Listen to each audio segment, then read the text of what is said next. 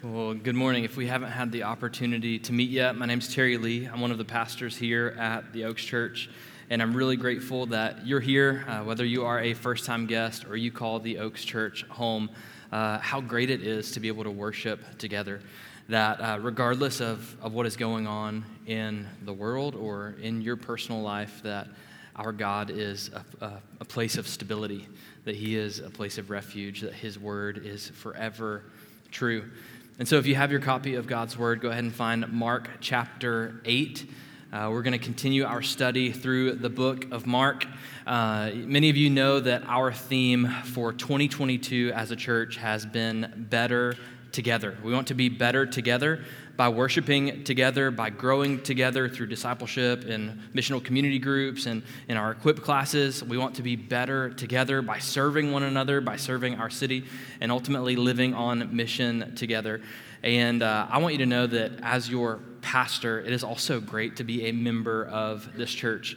Many of you guys know that this past week, my grandfather passed away, and so we went down to Florida for a couple days and got back in last night. And I want you to know just how much it's meant to me for you to be praying for our family, my grandma, who is married to my papa for 60 years, and just the way that you've sent me texts and let me know that you're thinking of us. I want you to know that it's great that God has made us better together, and so I just wanted to encourage you in that way, as you guys have been a comfort to our family.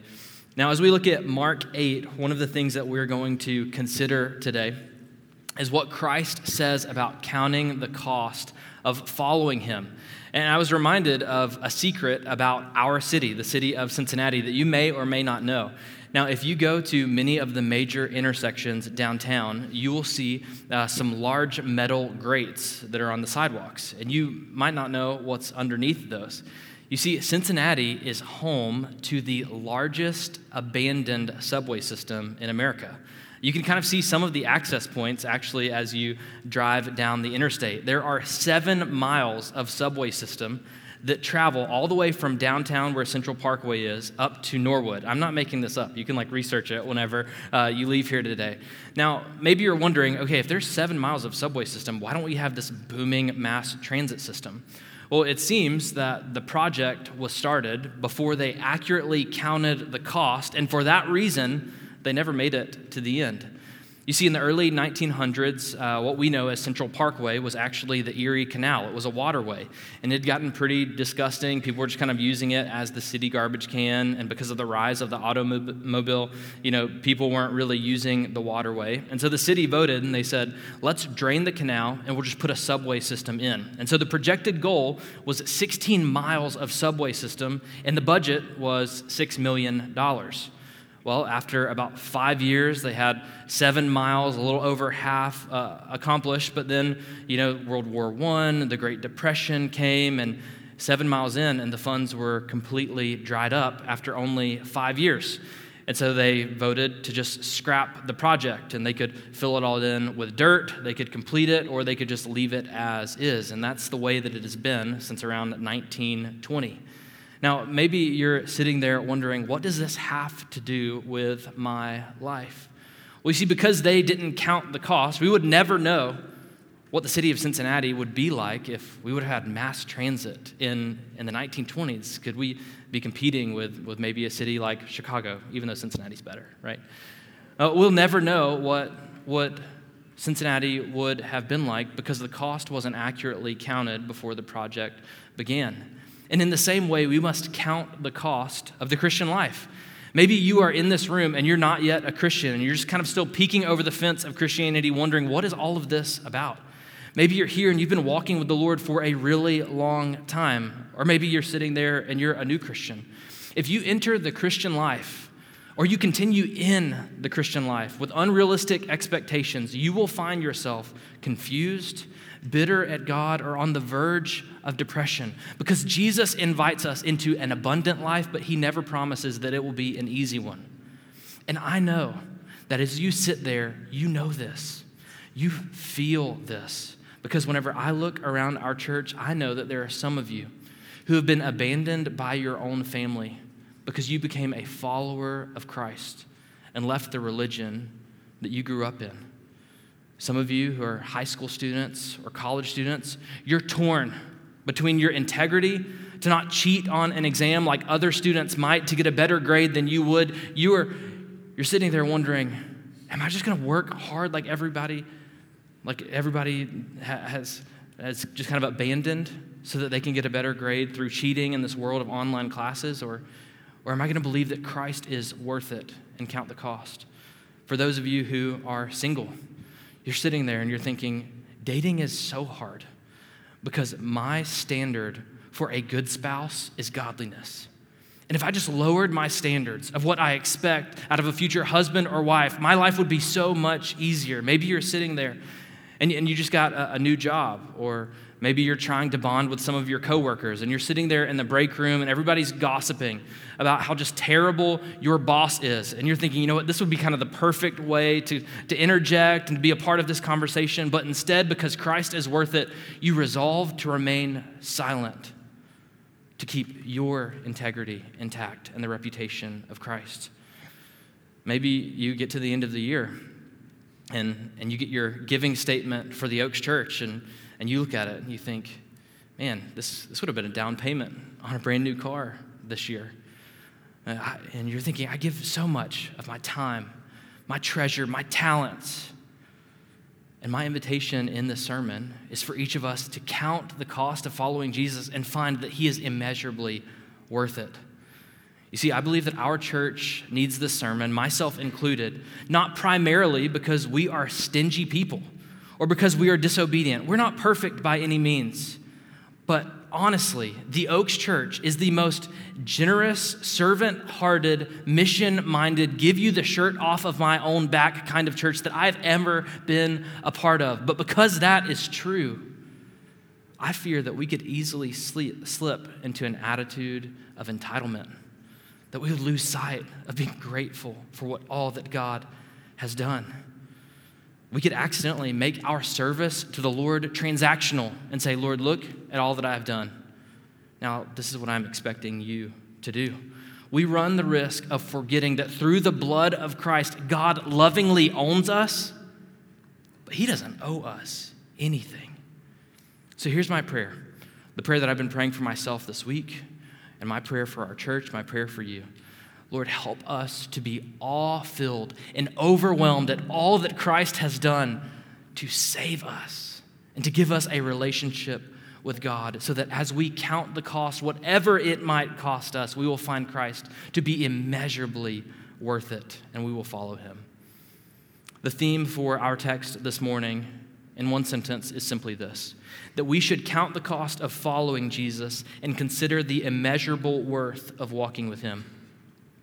We should count the cost, eyes wide open, of following Jesus, and then consider the immeasurable worth of walking with him. For some of you, this will be to persuade you that Christ is worth it. For others, it will be to remind you that Christ is worth it. And for all of us, it will fix our eyes on he who is king. Now, last week in the book of Mark, we saw that Jesus, he heals this blind man, but something interesting happens, right? He only heals the man partially. He takes his hands off of his eyes, and the guy says, you know what, I can see better than before. I'm no longer blind, but people just kind of look like trees. Now, why did he do that? It's because Jesus is creating an analogy between that blind man who he gave partial sight to and then full sight to show the way that the disciples understood who Jesus was. At this point in the ministry of Jesus, we just saw Peter confess, you are the Son of God. You are the Messiah. And Jesus says, yeah, blessed are you, Simon Bar-Jonah. Flesh and blood didn't reveal this to you, but my Father who is in heaven. You are absolutely right. And yet what we're still going to see is that he only had a partial understanding of who Jesus truly was. You see, the Jewish conception of who the Messiah would be came from Psalm 2. He would be this great leader who would conquer the nations. He would not be oppressed, but he would reign. He would rule on a throne. And so they had this picture of who Christ would be as a conquering king. But they often failed to see that he would also be the suffering servant of Isaiah 53, as Kathleen just read. That he would come as king for certain, But it wasn't to spill the blood of his enemies, but to spill his own blood that his enemies might be saved. Yes, he would come, and yet his path to the throne would be stained with his own blood for our salvation. He is both eternal king and suffering servant. And so as we continue to read in Mark 8, we get a clarifying picture of who Christ is as he explains his purpose for entering into the world to the disciples. And he invites all of those who follow him to count the cost of following him. And then we'll see at the end of our time together, the beautiful paradox of following Jesus. That by worldly standards, we would lose it all. And in Christ, we would gain everything. So pick up with me in Mark chapter 8, verses 31 through 33. Jesus began to teach them that the Son of Man must suffer many things and be rejected by the elders and the chief priests and the scribes and be killed, and after 3 days rise again. And he said this plainly, and Peter took him aside and began to rebuke him. But turning and seeing his disciples, he rebuked Peter and said, "Get behind me, Satan, for you are not setting your mind on the things of God, but on the things of man." Now let's pause there for a moment.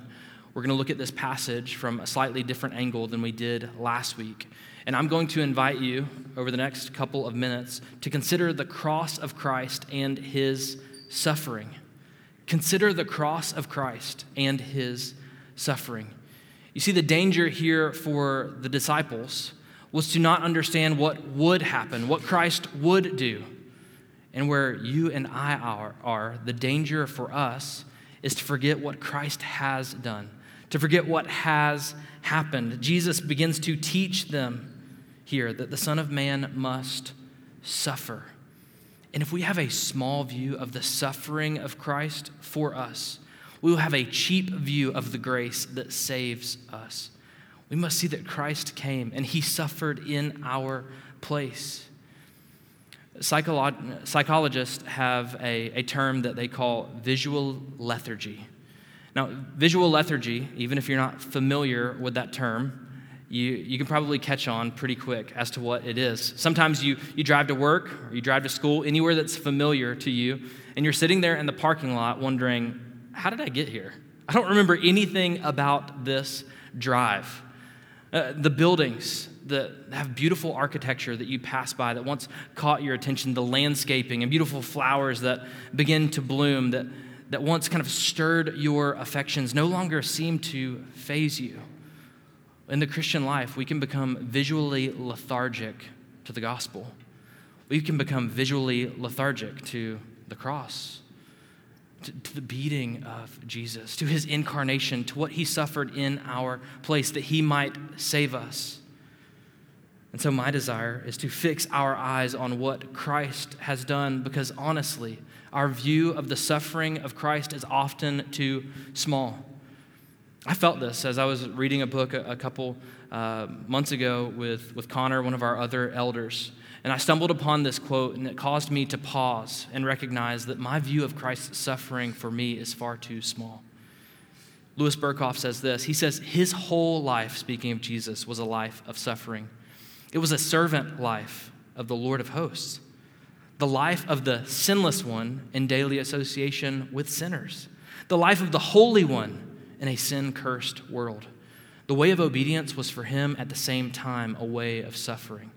He suffered from the repeated assaults of Satan, from the hatred and unbelief of his own people, and from the persecution of his enemies. Since he trod the winepress alone, his loneliness must have been oppressive and his sense of responsibility crushing.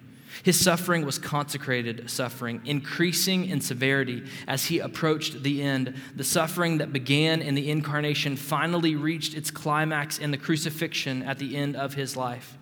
And then all the wrath of God against sin bore down upon him. You see, we are prone, as Peter was here, to lose sight of Christ as the suffering servant. That our view of Christ's suffering on our behalf is far often too small. And here Jesus speaks of 3 ways that he will suffer in our place. Look at verse 31. He calls himself the Son of Man. Now let me tell you why that is so significant. Because in Christ's humility and suffering, he became truly and fully human. He took on flesh in the incarnation. One of Christ's favorite titles for himself in his ministry was Son of Man because it reveals the depth of his humanity. He has eternally existed as the second person of the Trinity and the Son of God, and yet he submitted himself to his own commands by taking upon flesh, subjected himself to limitations. No other God of any religion becomes human to relate to man in order to save them. Only Christ has done this. Only he is the Son of Man. You see, he takes on this title because it also resonates with the prophecies from the mouth of Daniel in Daniel 2 and Daniel 9, that he is the one who would preserve his people through tribulation. By becoming man, he would rescue humanity.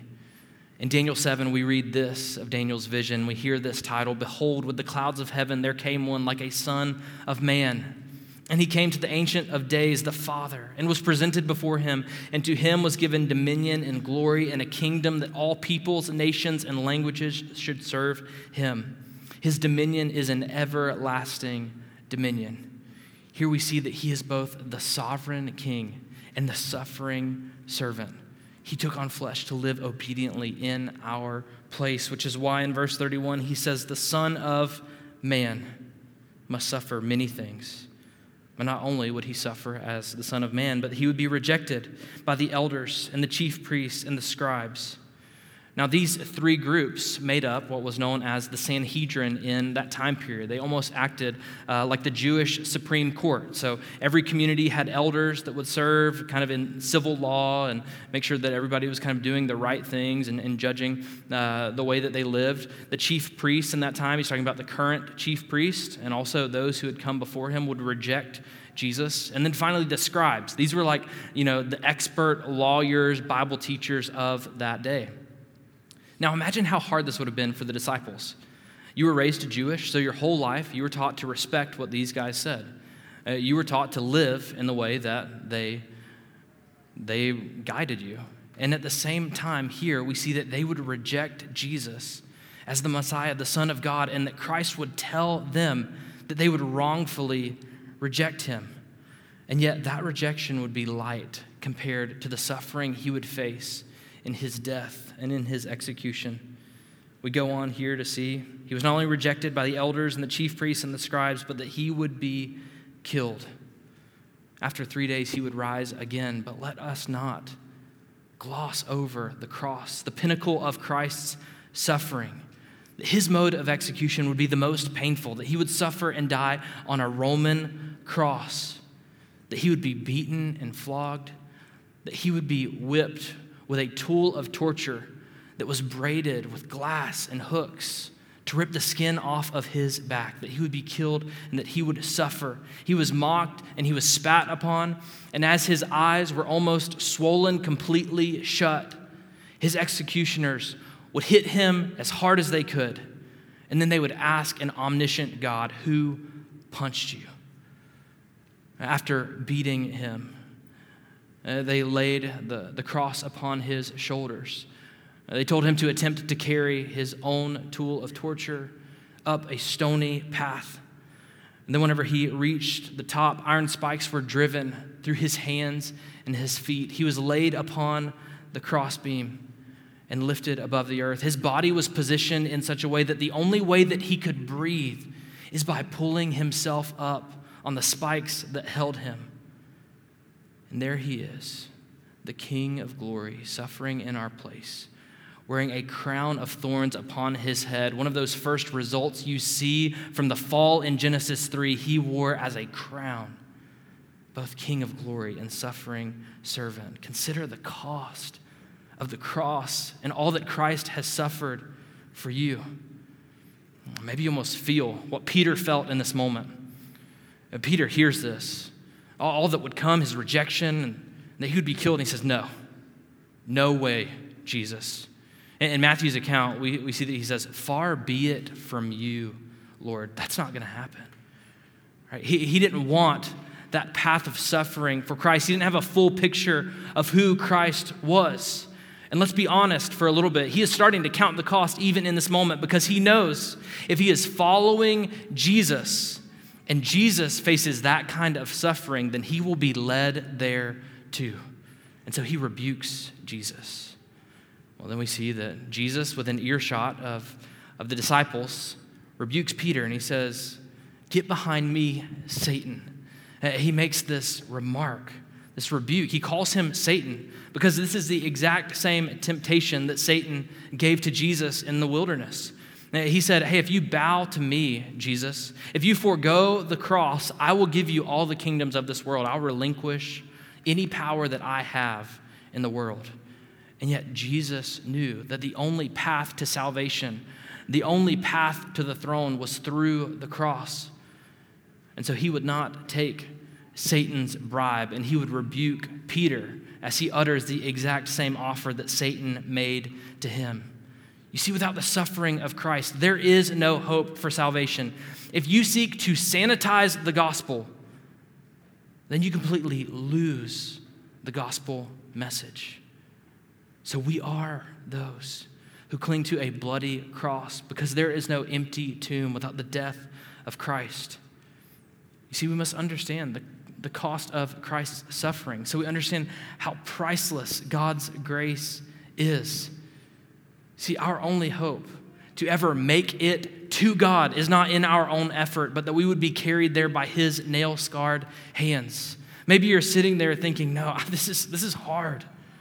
This was the only way." And yet I want to tell you that this was necessary for you to have a relationship with God. Christ had to be both fully human and fully God. You see, only the Son of God taking on flesh could live a perfect life of obedience that we were commanded to live and yet could not.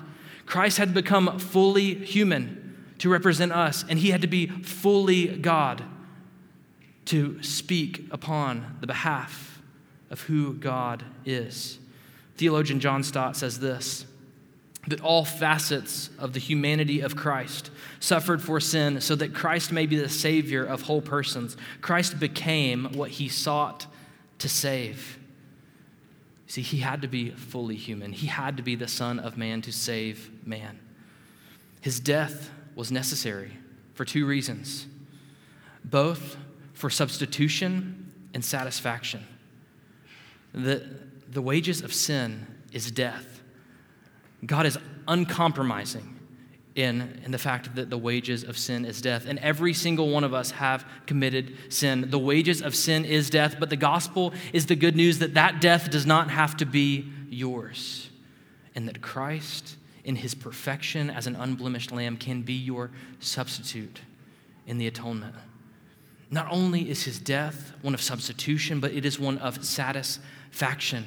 God is a holy judge. The penalty of sin must be paid. And yet, the reality of the gospel is that it doesn't have to be paid by you, but that the wrath of God could be satisfied in Christ, taking our sins upon himself and then bestowing his perfect, sinless record to us, the great exchange, as theologians call it, propitiation, that Christ would be both substitute and the satisfaction for God's wrath. Unless you think that God is simply full of wrath and not loving, and somehow Jesus just stepped in at the right moment, know that this was God's loving will to both crucify his Son to save you and to resurrect his Son to life. The third and final thing we see here is that Christ would rise after 3 days, and the resurrection is necessary for your salvation.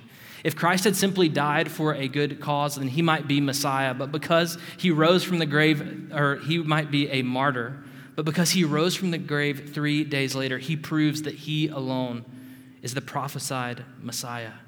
He's the vindicated servant that we just read about from Isaiah 53. He is the Son of Man who is exalted in Daniel 7. He is the Lord who reigns eternally on the throne of David. The resurrection almost acts to us like a receipt that proves that Christ's payment was received and that the debt of our sins was paid completely in full. By defeating death, he proves that he has overpowered sin, Satan, and death by taking on sin's greatest consequence. And because Jesus lives, he can offer life. Think about that for just a moment. That because Christ is resurrected, because he is alive right now, seated on his throne, he hears your prayers. He builds his church. He intercedes for the sins that you will commit tomorrow. He upholds the universe. He can offer you a full life with God because the tomb is completely empty and will stay that way.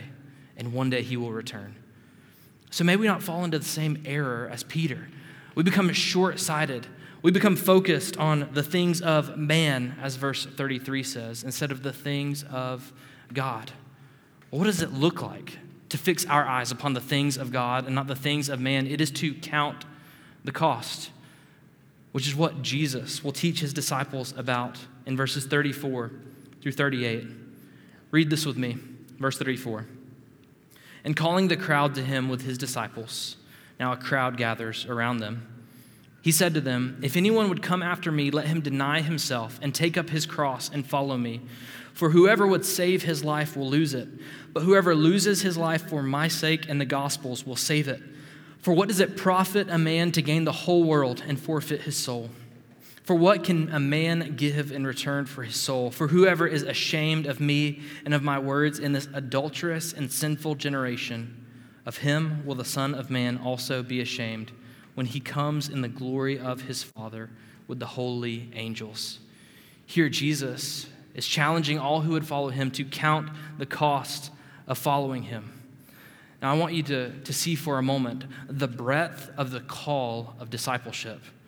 There are 3 invitations that he makes here: to deny yourself, to take up your cross, and to follow me. But look at the invitation in verse 34. He says, if anyone would come after me. Yes, the gate is narrow and the path is hard, but anyone who trusts in the name of Christ will be saved, which is why his invitation is anyone who can come after me. Whoever calls upon the name of the Lord will be saved, whether young or old, you grew up religious or not, rich or poor. Anyone who calls upon the name of the Lord will be saved, which is why Christ says anyone who comes after me should deny himself, take up his cross, and follow me. Now let's unpack these 3 commands that Christ gives as we see what it means to actually walk with God, to be a follower of Christ. He says to deny yourself, to turn away from the things of this world, to trade in the instant gratification that we're so often prone to seek for the ultimate gratification of enjoying God and walking with him. I find this convicting because I don't want to deny myself. I seek security in the things that the world has to offer. I want to build up my, Dave Ramsey financial peace emergency fund, right? Because it offers me a little bit of cushion. I want to take a handful of vitamins every day because by God's grace, I want to see my grandkids one day. And I still got a kid in diapers, I got a long ways to go. I'm convicted by this because whenever I look around and I see that there are chairs full, I'm thinking, man, after 5 years, it feels like, things are sustainable and things are going good. We want to be wise as we consider the gifts of God and all that he gives us. And at the same time, we should use those gifts not to indulge ourselves, but to deny ourselves and to leverage our lives for the glory of God. So yes, if you have a well-paying job or financial security, leverage what God has given you to make the gospel go to the nations. If you're someone who is healthy, then serve those who are weak and are limited in strength. If you look around and you see a ministry growing that you're leading or you're a part of the Oaks and you're like, man, I love being a part of this church. May that not be used to puff ourselves up, but to say there are a lot of people in this room and there are a lot of relationships we have. And by God's grace, those who are close to us but far from God will call upon his name before we breathe our last breath. May we deny ourselves that others might know Christ. Not only that, Jesus says, take up your cross. Now listen, for those who were receiving this letter, the Gospel of Mark, as he wrote it in the 60s, 30 years after Christ had been resurrected, This was real for them. They had been ostracized. They still saw people crucified on a regular basis. They experienced what it meant to be in Christ and an outcast in their own community. They knew what it meant to take up their cross and to follow Christ. And regardless of the cross that Christ has called you to bear, you can rest assured that he will be strong enough to place it upon his own shoulders. See, I know that some of you are carrying crosses, and as your pastor, I want to say, keep it up. He will sustain you. I know that some of you have been overlooked for promotions at your job because you've asked to have the majority of Sundays off so that you can be here for worship. I know that some of you get really strange looks when you ask to pray for your patients or your employees or students that you are counseling because people are like, why would you pray? Why would you do that in this moment? I know that some of you are sitting here and someone else has probably told you, just give up on your marriage. It's not worth it. It's too hard. You're too young. Find somebody else. And yet, because God has called you to a covenant commitment forever and for the good of your spouse and for the glory of God, you're going to stay in it and work to bring about gospel-centered change. Some of you are sitting there and you feel God nudging you to international missions or full-time ministry, and you have no idea what that would look like or what those around you might think. And I want you to rest assured that you can carry your cross and boldly follow Jesus because he is immeasurably worth it. Which brings us to the third invitation he gives. Follow me. What does it mean for you to follow Jesus? It flows from knowing Jesus. This is why Peter was upset, as I said before, right? Because he knows that if he's following Jesus and Jesus' path is one of suffering, then he knows that his life will be one of difficulty as well. I mean, may I remind you that Peter was so confident in his faith at the end of his life as an apostle that he would look upon his wife as she was martyred and encourage her in confidence in the Lord, knowing that his life would soon be taken as well. I mean, how could you have that kind of confidence? It's because he followed Jesus. He witnessed the resurrection. He knew who Christ was. And I love that this is the term of the Christian life, following Jesus, because it always reminds me of the relationship that Adam and Eve had with God in Genesis 1. What was it like? They were walking with Jesus. And what are the words that Jesus says to his disciples? Come follow me. Come walk with me. Come enjoy the relationship with God that you were intended to have. And that is the invitation we receive here, to follow Jesus as we count the cost. In the early days of the Oaks, whenever there were maybe 20 of us in meeting in the Oakley Rec Center, around round tables there, and then 20th Century Theater. A couple of you remember that day, those days. Katie was there, Maria was there, Abby, you're obviously there. So I remember one day we were kind of getting ready to really start charging the hill. And there were index cards on the table, and I told everybody, I want you to grab an index card, and I want you to write the word yes on the index card. And then after you write the word yes, I want you to pray this prayer and ask God, what is the question? My answer is yes. God, what is the question? And then whatever that question might be, I want you to lay your yes on the table and say, Lord, you ask, and I will follow. You ask, and my answer will be yes, regardless of the cost. And maybe for some of you, that question that the Lord would ask, that you would answer yes to, would be to sell all of your possessions and move to a third world country that others who have never heard the name of Jesus might live forever. And for others of you, it will be what feels like the mundane, thankless self-sacrifice of changing your child's diapers so that they have a Christ-like example in the home of knowing what it means to follow Jesus. But our prayer to the Lord is, you ask the question, and my answer will be yes. We are those who, by God's grace, deny ourselves, take up our cross, and follow Jesus. You see, Jesus here in verse 35 gives a warning For whoever would save his life will lose it, but whoever loses his life for my sake and the gospel's will save it. It is both a warning and a promise. The warning is this, that worldly self-preservation will produce an eternal condemnation. If you seek to preserve your life now, then you will lose it in eternity. Jesus here gives a frank warning, and there is no way to sugarcoat the unavoidable reality of Christ's words here. If you are more concerned with this world and what this world has to offer, then you prove that you do not belong to him. And I am seeking to say that to you with the greatest pastoral care that I can, because I care about your soul. And so Jesus offers the question, what does it profit a man if you would gain the world, if you would have everything that this life has to offer, and yet you would go into eternity not knowing him and lose your soul? The question he presents in verses 36 and 37 is, why would you seek to gain the world to lose your soul? There will be a day that your heart rate is a flat line. And on that day, the next billion years of eternity will be determined by the choices that you make here and now. Will you approach the throne of God with fear and regret, or will you enter into the presence of God with confidence and joy, hearing the words, "Well done, my good and faithful servant"? You see, it was the missionary Jim Elliot who once wrote in his journal, "He is no fool who gives what he cannot keep to gain what he cannot lose." He is no fool who gives what he cannot keep to gain what he cannot lose.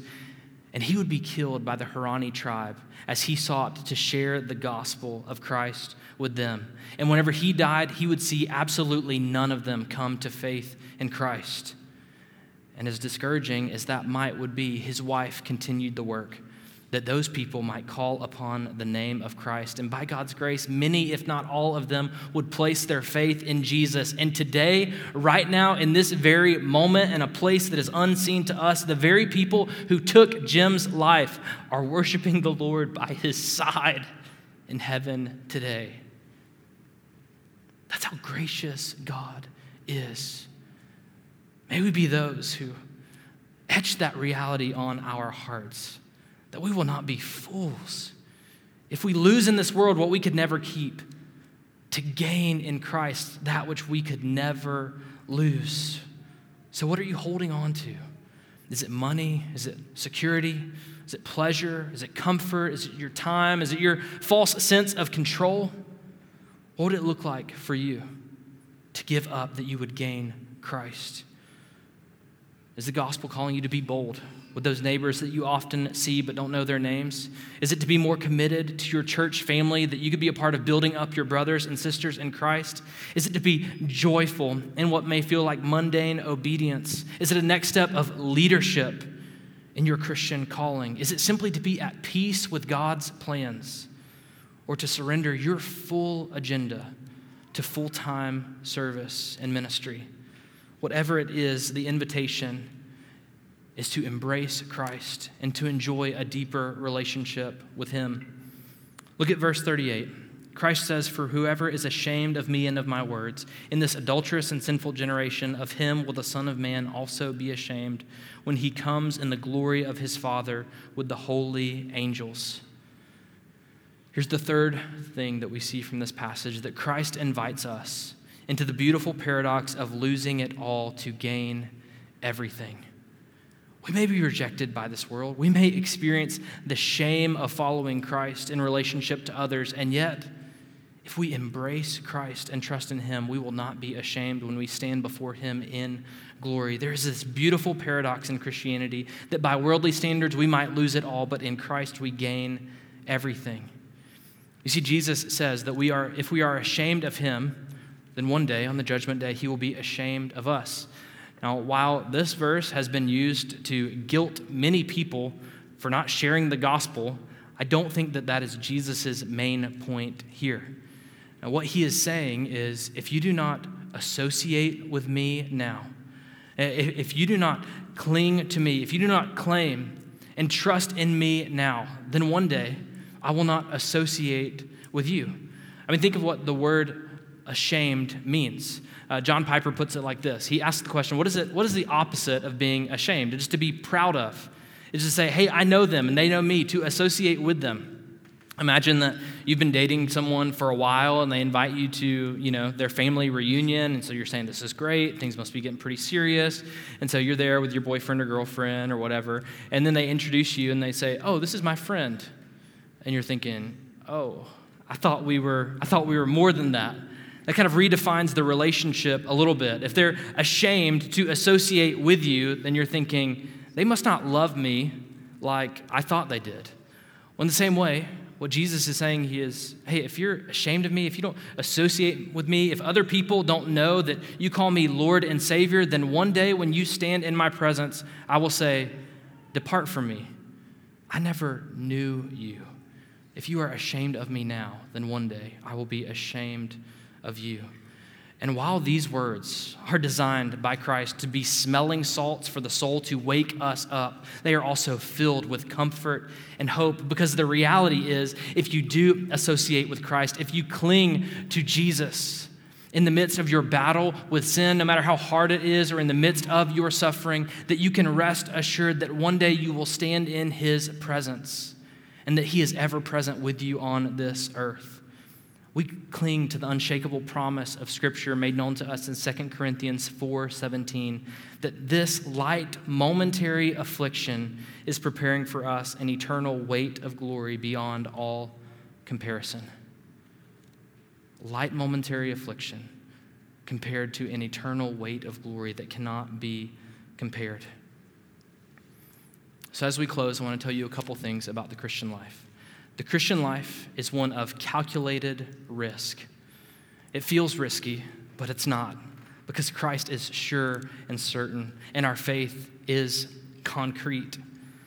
I remember whenever I felt God calling me to ministry, and this was the passage that I read, and I pray that it's an encouragement to you. It was a devotional from Charles Spurgeon, and I'm not saying that this is a call for every person in this room to become a pastor, but simply to follow Christ. It goes something like this: that we should follow our Lord as unhesitatingly as sheep follow their shepherd, for he has a right to lead us wherever he pleases. Come prosperity or adversity, sickness or help, popularity or contempt, his purpose shall be worked out, and that purpose shall be pure.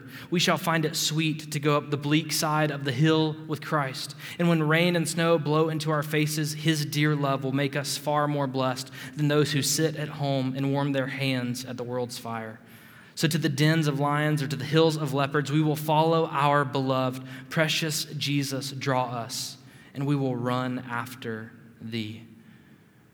You will not trade what feels like risks in the Christian life for the joy of trusting him and depending on him ever. And my desire is that your faithful obedience and moments of following Christ in what feels like great risk would not be all in the past tense. I'm grateful that you used to lead Young Life, or that you started a Bible study at your work 4 years ago, but what bold steps of faith are you taking now that is causing you to count the cost and find Christ immeasurably worth it? Not only that, the Christian life is one of no regrets. I'm not saying that you'll never second guess your decisions or that you will find yourself not having remorse over sin. I'm simply saying that you can give your life to God as a blank check and one day rest easy on your deathbed knowing that your life has been spent for the glory of God. And to live for Christ is to live with no regrets. And your purity, your relationships, your marriage, your parenting, your time management, your finances, your skills, and whatever else God has given you. May we be those who count the cost and find Christ to be immeasurably worth it. Let's pray.